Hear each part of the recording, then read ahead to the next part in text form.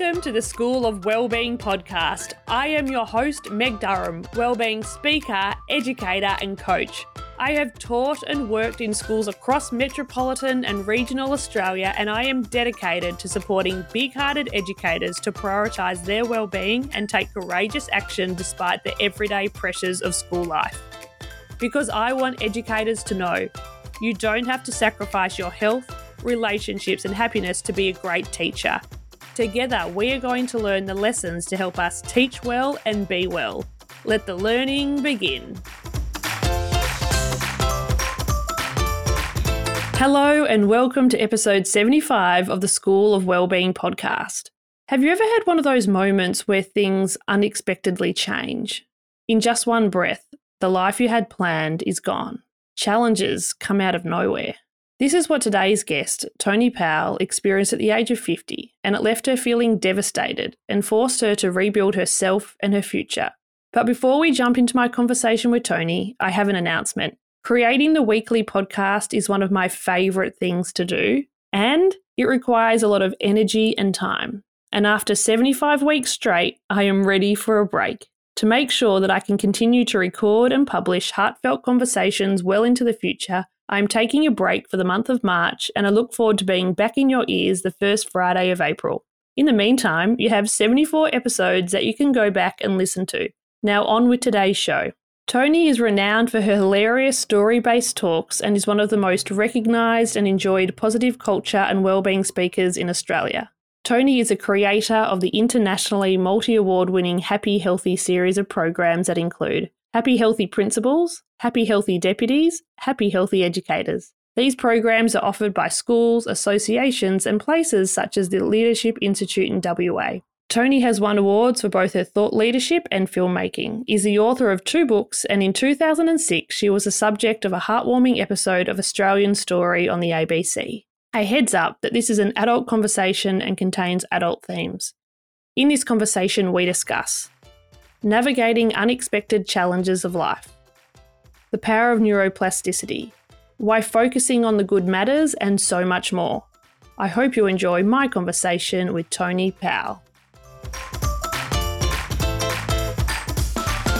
Toni, welcome to the School of Wellbeing podcast. I'm happy to be here. Thank you for having me. Today we're going to be talking about tricky times and how we navigate them. Could you take us back to a time in your life that was pretty tricky? I think where I started to really recognise, look, I always knew we could improve. I always knew there was self-improvement and was always working on it from about 19. When I was 50, something really big happened. I was running a film festival, something I'd founded, something I'd given my life to, left my business for, volunteered for 4 years. Like, it was the big dream of my life. It was the place where I thought I'd completely found myself, and the board saw fit to eject me from the film festival that I'd started. So I felt like I'd lost my baby, and what I discovered was I didn't really have the number of coping skills that I thought I had, and I didn't really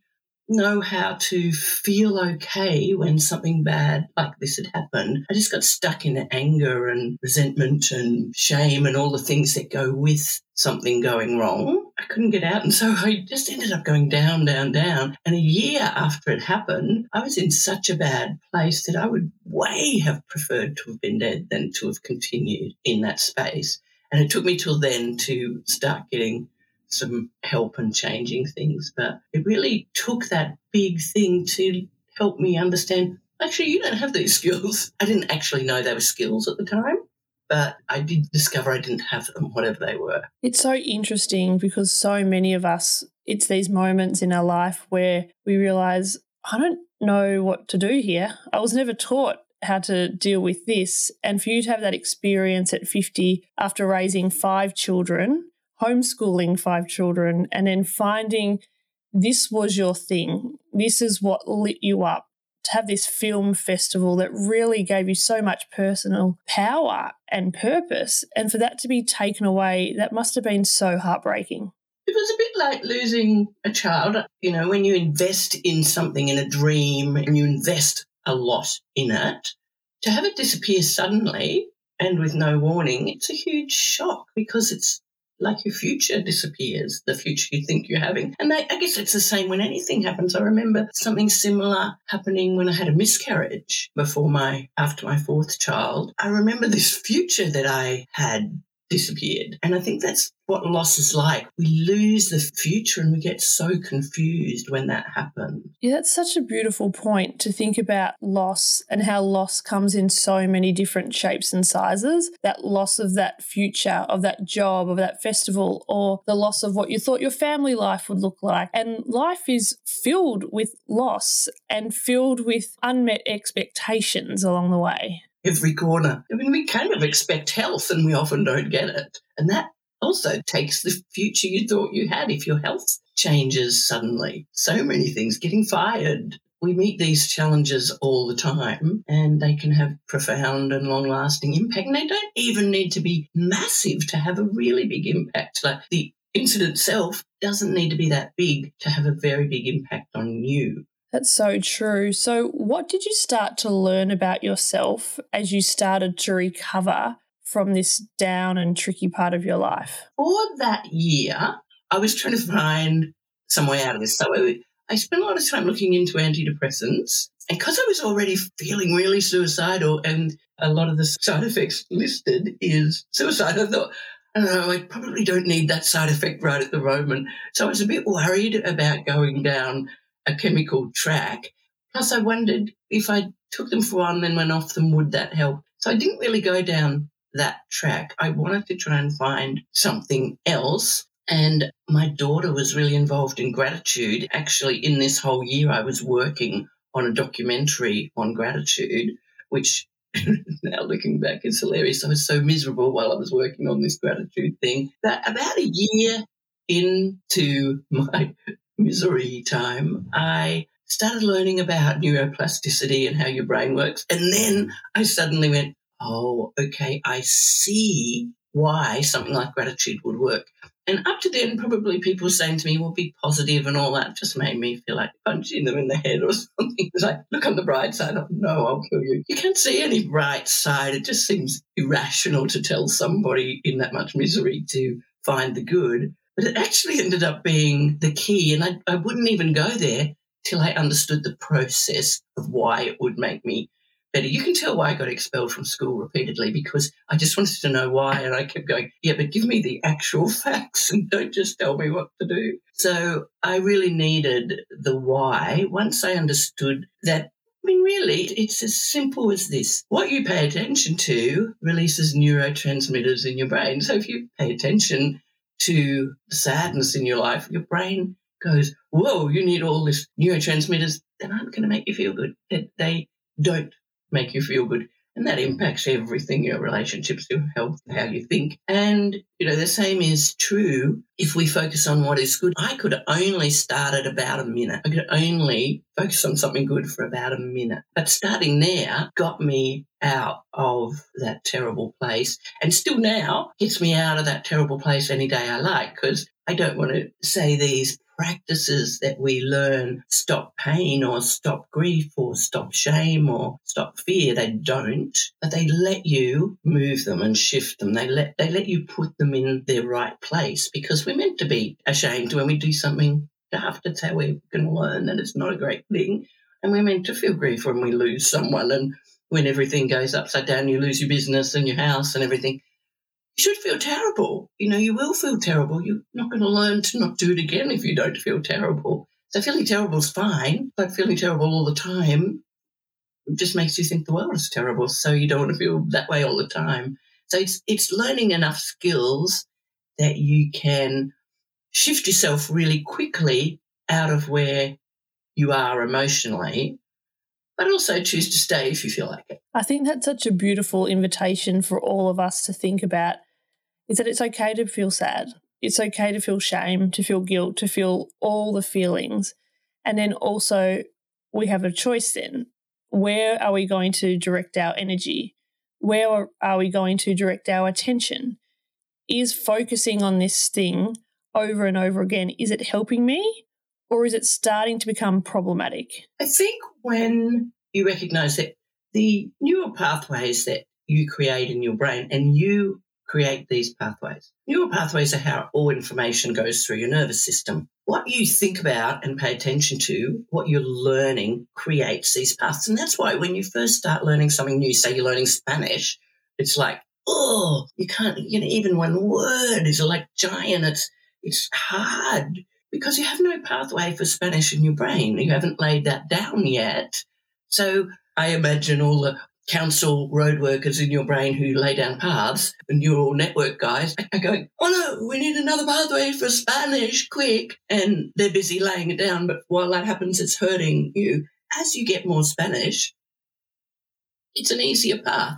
And eventually you become fluent and you don't even think about speaking Spanish because you have a very solid, active neural pathway about it. And that's exactly the same as how it works with anything. So if you focus on what you're depressed about, and we've all got a lot of reasons to be depressed, we do, then you will create a pathway around that and you will have a smooth, easy transition to hang around in that space.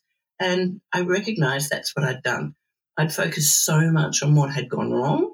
I'd made this super highway of misery that was the main place my brain defaulted because it was the one I gave the most attention to. And once I started kind of opening up the door to other truth, which was there were many good things in my life. Once I opened up the window to that stuff coming in and then gradually let more and more in and gradually made that a focus, then it became really easy to switch out of the other thinking. I could switch very quickly, whereas at the beginning, it was an enormous effort to focus on anything good.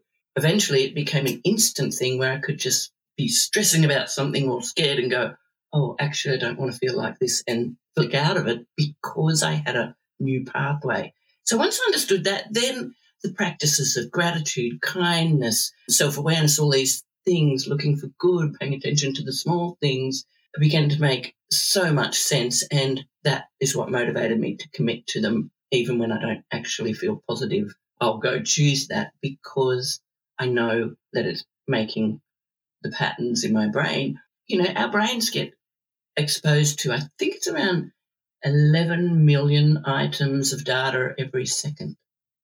That's a lot of data every second. And obviously you can't take in 11 million bits of data, or even a million bits. You can only take about 40 in. And what your brain does, it's trying to serve you. So it wants to make sure the bits of data that it brings to your attention that you notice are the ones you're interested in. So if you focus on what is wrong all the time, it will continue to show you what is wrong. It thinks that's your passion. The 40 bits of data that you get will be much more likely to be data around the things that are hard, sad, annoying, that sort of thing.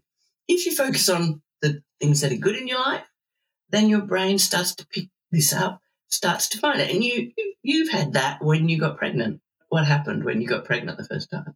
Well, once you get pregnant, all of a sudden everybody around you is pregnant. You're just focusing on like this whole new world that you've never focused on before. All of a sudden you're noticing prams that you've never noticed prams before. What brand of prams, what clothes, how you're going to do things, where when you're not pregnant or you're not in that stage, you're not looking for those things. And so it's interesting to note just how powerful we can be in where we're directing that attention. And I love how you've talked about those road workers. It's effort.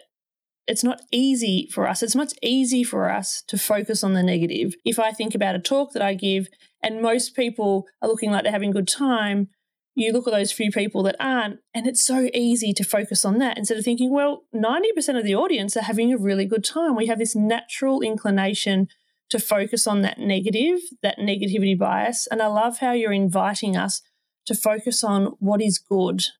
Amongst this misery, what are some wonderful things that are also present in my life? It's like, when you were a kid and your mum would give you the bowl with the icing to lick after she'd made the cake or the batter or whatever. I like to put it that all of us have this in our hands. We all have a bowl of something delicious that we've been given that we can taste anytime we want. We've always got this bowl. And it might be in that bowl that you have a yoga class you like, that you have a partner you like, that you have kids who aren't angry at you, or, that you're healthy, or that you've got a job, or that you've just been on a holiday. so many things that go in there that, your jeans fit this morning, your hair went well, whatever. I think at least that, and I've done this, so I know it's possible. You could write down today 1,000 things about your life that are good. It might be that you live in Australia. It might be that you're not in an earthquake zone at the moment, that you haven't just had a major tragedy in your life, that you're not in a war. There's 1,000 good things in your life today that you could take notice of if you want to.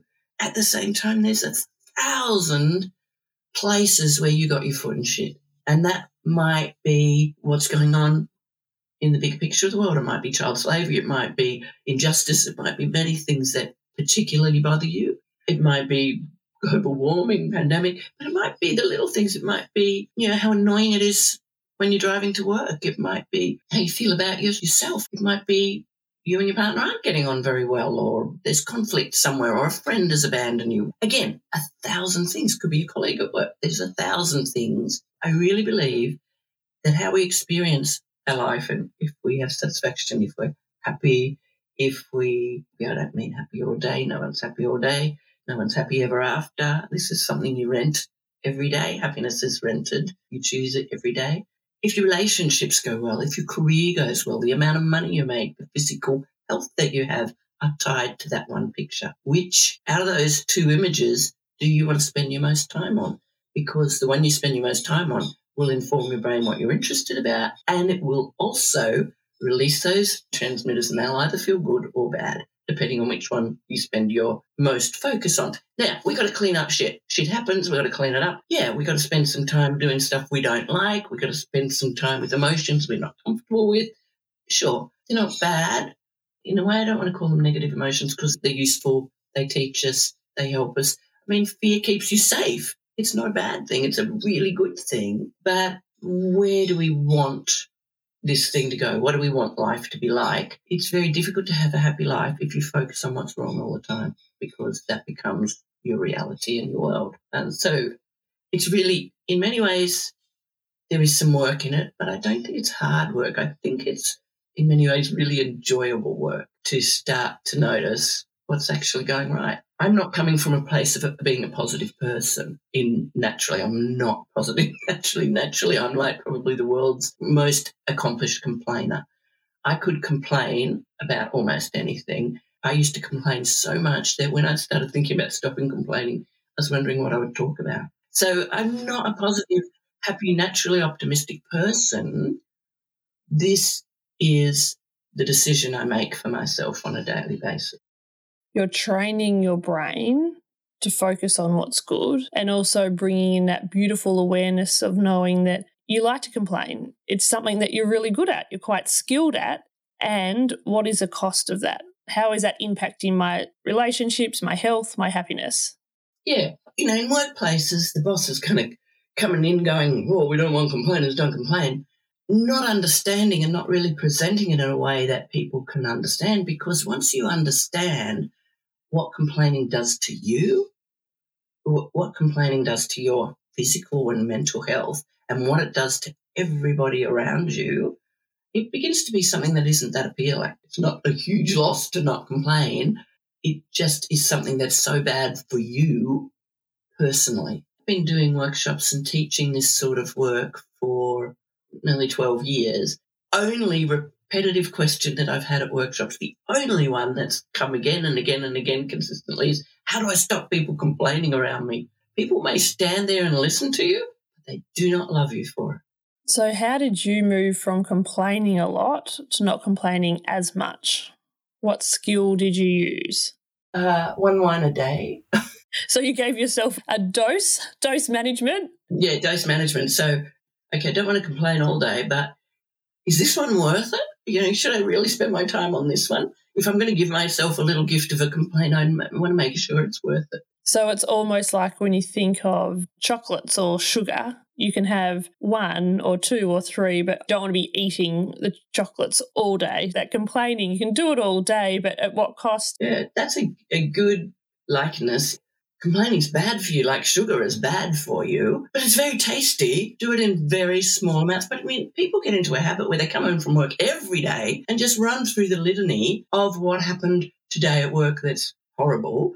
And they dump that on their partner who's already had their own day, and then they've got to carry that as well. That's an emotional burden that's going to release lots of neurotransmitters that don't make them feel good, that make them feel angry, resentful and protective of their partner. They might be really like get up in arms internally because of what the boss is doing to their partner. This is bad for your relationship. It's bad for the other person. Yes, we definitely need to be able to talk something through, but if it's the same thing that you're going over and over and over, it isn't useful.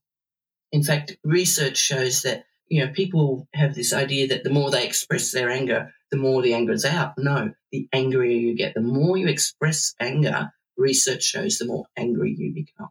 It doesn't cure anger. I'm not saying you don't need to talk about something. We do need to talk about things. So when it comes to anger, what did you notice about yourself and how you managed it? Probably some of the things that have helped me manage anger is because of so many things over the years. One of the things I really looked into, because I was really confused, why did the board take the festival off me? What happened? And I had to kind of look at what role did I play in it and where things have gone wrong. And then I also kind of started looking at other betrayals and difficulties in my life, trying to see, was there a pattern? Was I doing something? And I think one of the things I realised is that all of us believe that we're living in the same world. That way I see it, we all have this deep belief that the way we see it is the truth. But actually that couldn't be further from the truth. Everybody, all of us, live in a very different world. And that world is created up of what 11 million bits of data is coming into what 40 bits are you choosing? What 40 bits did you get offered as a child? What were you seeing and experiencing? What do you interpret this to mean? Because we interpret things entirely differently. Somebody might interpret something that happens as the result of some sin in their life, or someone else might interpret it as you deserved it. This is a payback, or it may be an accident to someone. It may be a spiritual lesson to someone. It may be, we live in very, very different worlds, and yet we all carry a deep held conviction that the way we see it is the right way. I think that's been one of the biggest things for me, is to understand the way I see it is the way I see it. And there is no more truth in it than that. It's only me. So I don't get as angry about different opinions or that sort of thing as I once would have. Does that make sense? Yeah, what I'm hearing is that you started to notice that how you experience one event is very different to how another person experiences that event, and that somewhere in between there's some kind of truth, that what we see and what another person sees is just really different. And I know that myself in the classroom, one student thinks it's been the best lesson and they've absolutely loved it, they love the subject, and for another student it's horrible. They don't like the subject, they didn't have the same experience, but they were in the same classroom, but they take away different meaning from the experience. Definitely different meaning. And the same, someone will say something to you and you will take it in a way that, they've rejected me, they don't like me, that they may not have had that intention at all. You've interpreted that. We do. There's actually a brilliant TED talk on this. I can't remember the guy's name, but it's called How We Hallucinate the World. Basically, we're hallucinating the world, and it isn't that similar to someone else's world. To expect someone to agree with you as being right, and unless they agree with you, they're wrong, is a very narrow way to look at things. It isn't that clear cut. And I wasted many, many years on anger over things because I knew what was right. In fact, I didn't know what was right. We only think we do. I mean, we're this tiny planet among billions of planets in our universe, but there's billions of universes with billions of planets. The idea that we know anything at all is hilarious, actually. And it's probably one of those things that the more you know, really, the less you know. The more you get into this space, the more you realise that everyone's experience is so unique, and everybody comes to situations with their own beliefs, their own stories, their own thoughts, their own expectations. And that's where we can get stuck in anger, complaining, and also resentment. I think resentment is an emotion that a lot of people struggle with. And I think resentment, when all this bad stuff happened with the festival and I wasn't coping very well with it, a wonderful man who mentored me, Toni, he's an Australian actor, he just recently died. he said to me that expectation was the crucible of resentment. We go and we expect these things. We have expectations of our boss to do this, that, and the other. But actually, we may never have agreed with the boss that this would happen. We just have an expectation. And we take into marriages an expectation that this person will make us happy. That's not something they could ever do. No one else can make you happy. It's not their job. We put expectations on children, all sorts of situations. We put on an expectation that we actually don't have a right to put on those people. And then we flail around in all this resentment because they didn't do what we decided they should do without ever discussing it with them. It is, people are way too flawed to be the source of your happiness. They're going to fail you. They won't want to, they won't mean to, but they do. And I think that's a really good way to start a good base for a marriage or a long-term relationship is to not expect that person to make you happy. That's your job. You're the only one who controls that. And I think that's so important for us to remember is that when it comes to relationships or even a workplace, wherever the relationship is, that it's our job, it's our responsibility to make ourselves happy, to take care of ourselves when we've been fed this narrative for so long by the Jerry Maguires of the world, like you complete me and the other person should make it all unicorn and rainbow or Disney, we're happily ever after, where after they get together, that's when things do go a little bit pear-shaped. It's kind of like when you first go to a school, we think, oh, this is the most amazing school. For the first term, it's amazing.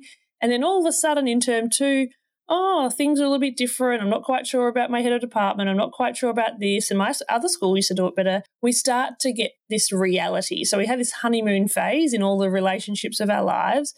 And then we have to be with the reality. And learning to tolerate that reality is quite a skill. And I think it's something they don't mention about marriage. I heard a podcast. It was Kristen Bell and her husband, Dax Shepard, and I think it was the first episode of his podcast. And I think one of the very first things she said, I hate him about 60% of the time.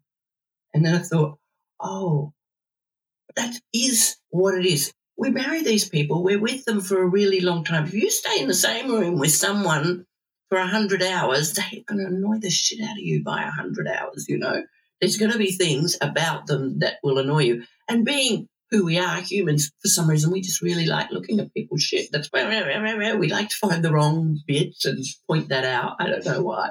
Gossip about it, etc. I think that's what happens in marriages. People aren't told there will be things about your partner you hate and that annoy you to death. And the secret of a good marriage is learning to live with those happily and not try to change them, because research shows that about 69% of conflict in a relationship with the person you chose, a partner or a life partner, is unresolvable. 69%. It's unresolvable. And yet, if we spend our marriages trying to resolve these situations that are unresolvable because they're cultural from childhood or whatever they are, then we just use our energy in the wrong place, whereas we could use our energy in that marriage building up that person, making them feel good and valued and not kind of harping on what's wrong, but maybe harping on what's right a little bit more, shifts that balance and reduces all that resentment in the marriage. I think people have this very fairy tale idea of what marriage will be. I consider myself to have an extremely happy marriage, and he annoys the shit out of me a lot of the time, like I do him. But we try to take that with a whole lot of humour and enjoy that annoyance and laugh about it. And I think this is one of those lessons that we didn't learn at school, is as much as there are things about people that annoy us, we annoy other people. Like, no one's going to like every part of us. No one is perfect. We're all flawed. We're all annoying. We all frustrate each other. It's just a part of being human. And some people have the idea that they're not annoying because the other people are annoying. No, you're just as annoying. I like to kind of think of it like a star. You're a star, but boy, you got a lot of points. And when you get with another star, there's point. They get to each other. They're all so nice and shiny and lovely, and we need them, but you're pointy.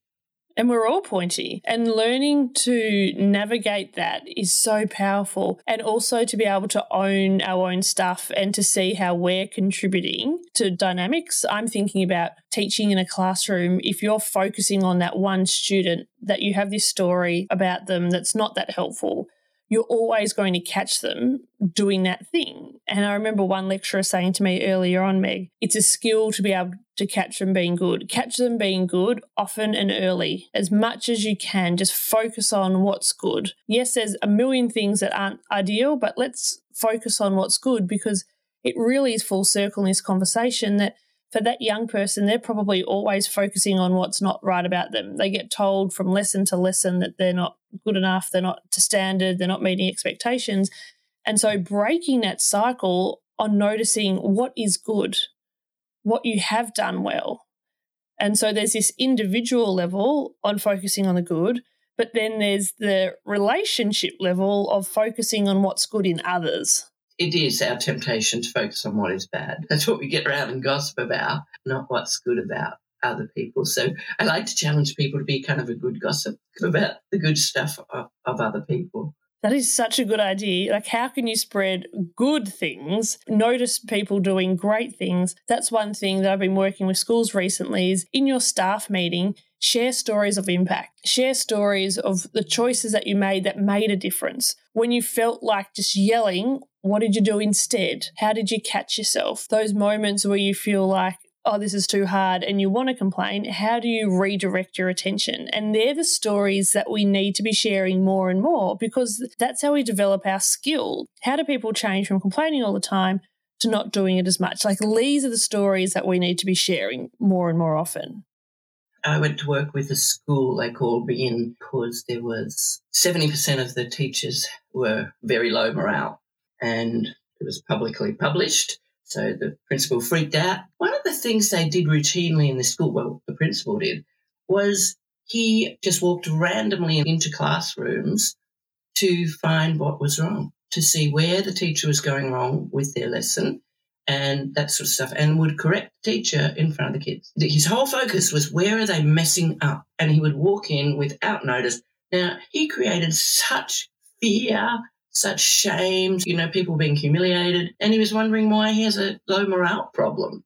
So I just said, okay, if you insist on doing these things, then you have to go in and look for what's good. That's all you're looking for, what is good. Just change that one thing.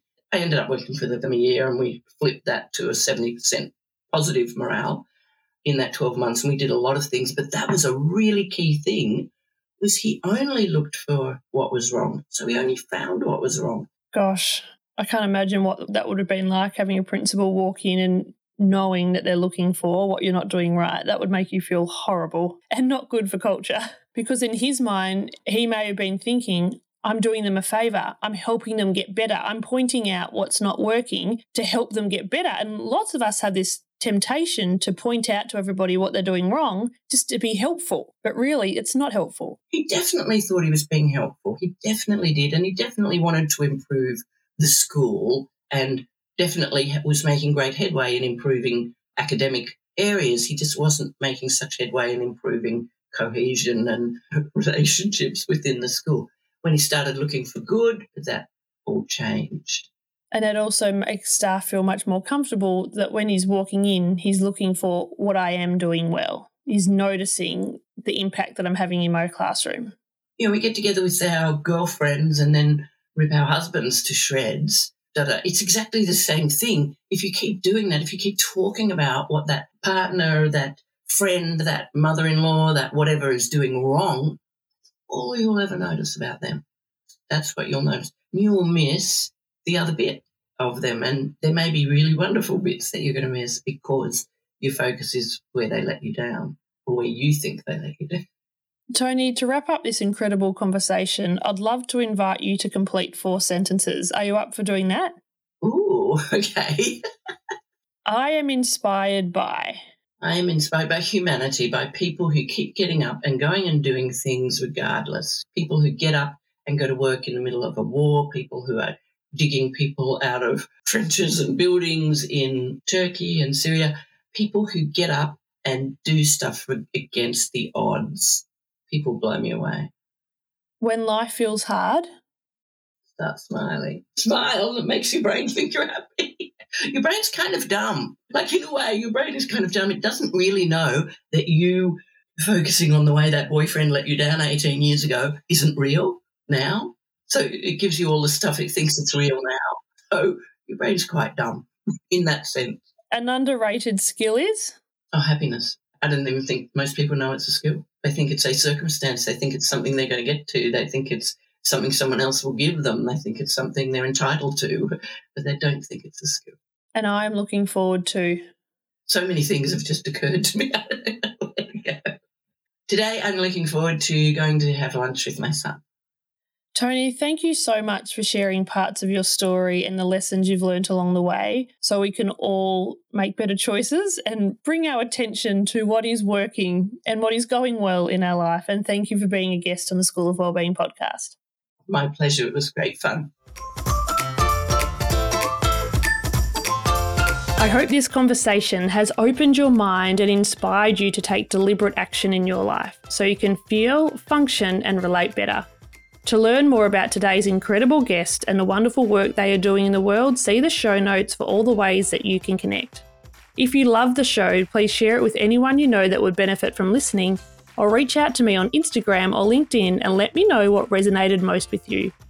To learn more about the ways that I can help you and your school community thrive, visit my website, openmindeducation.com.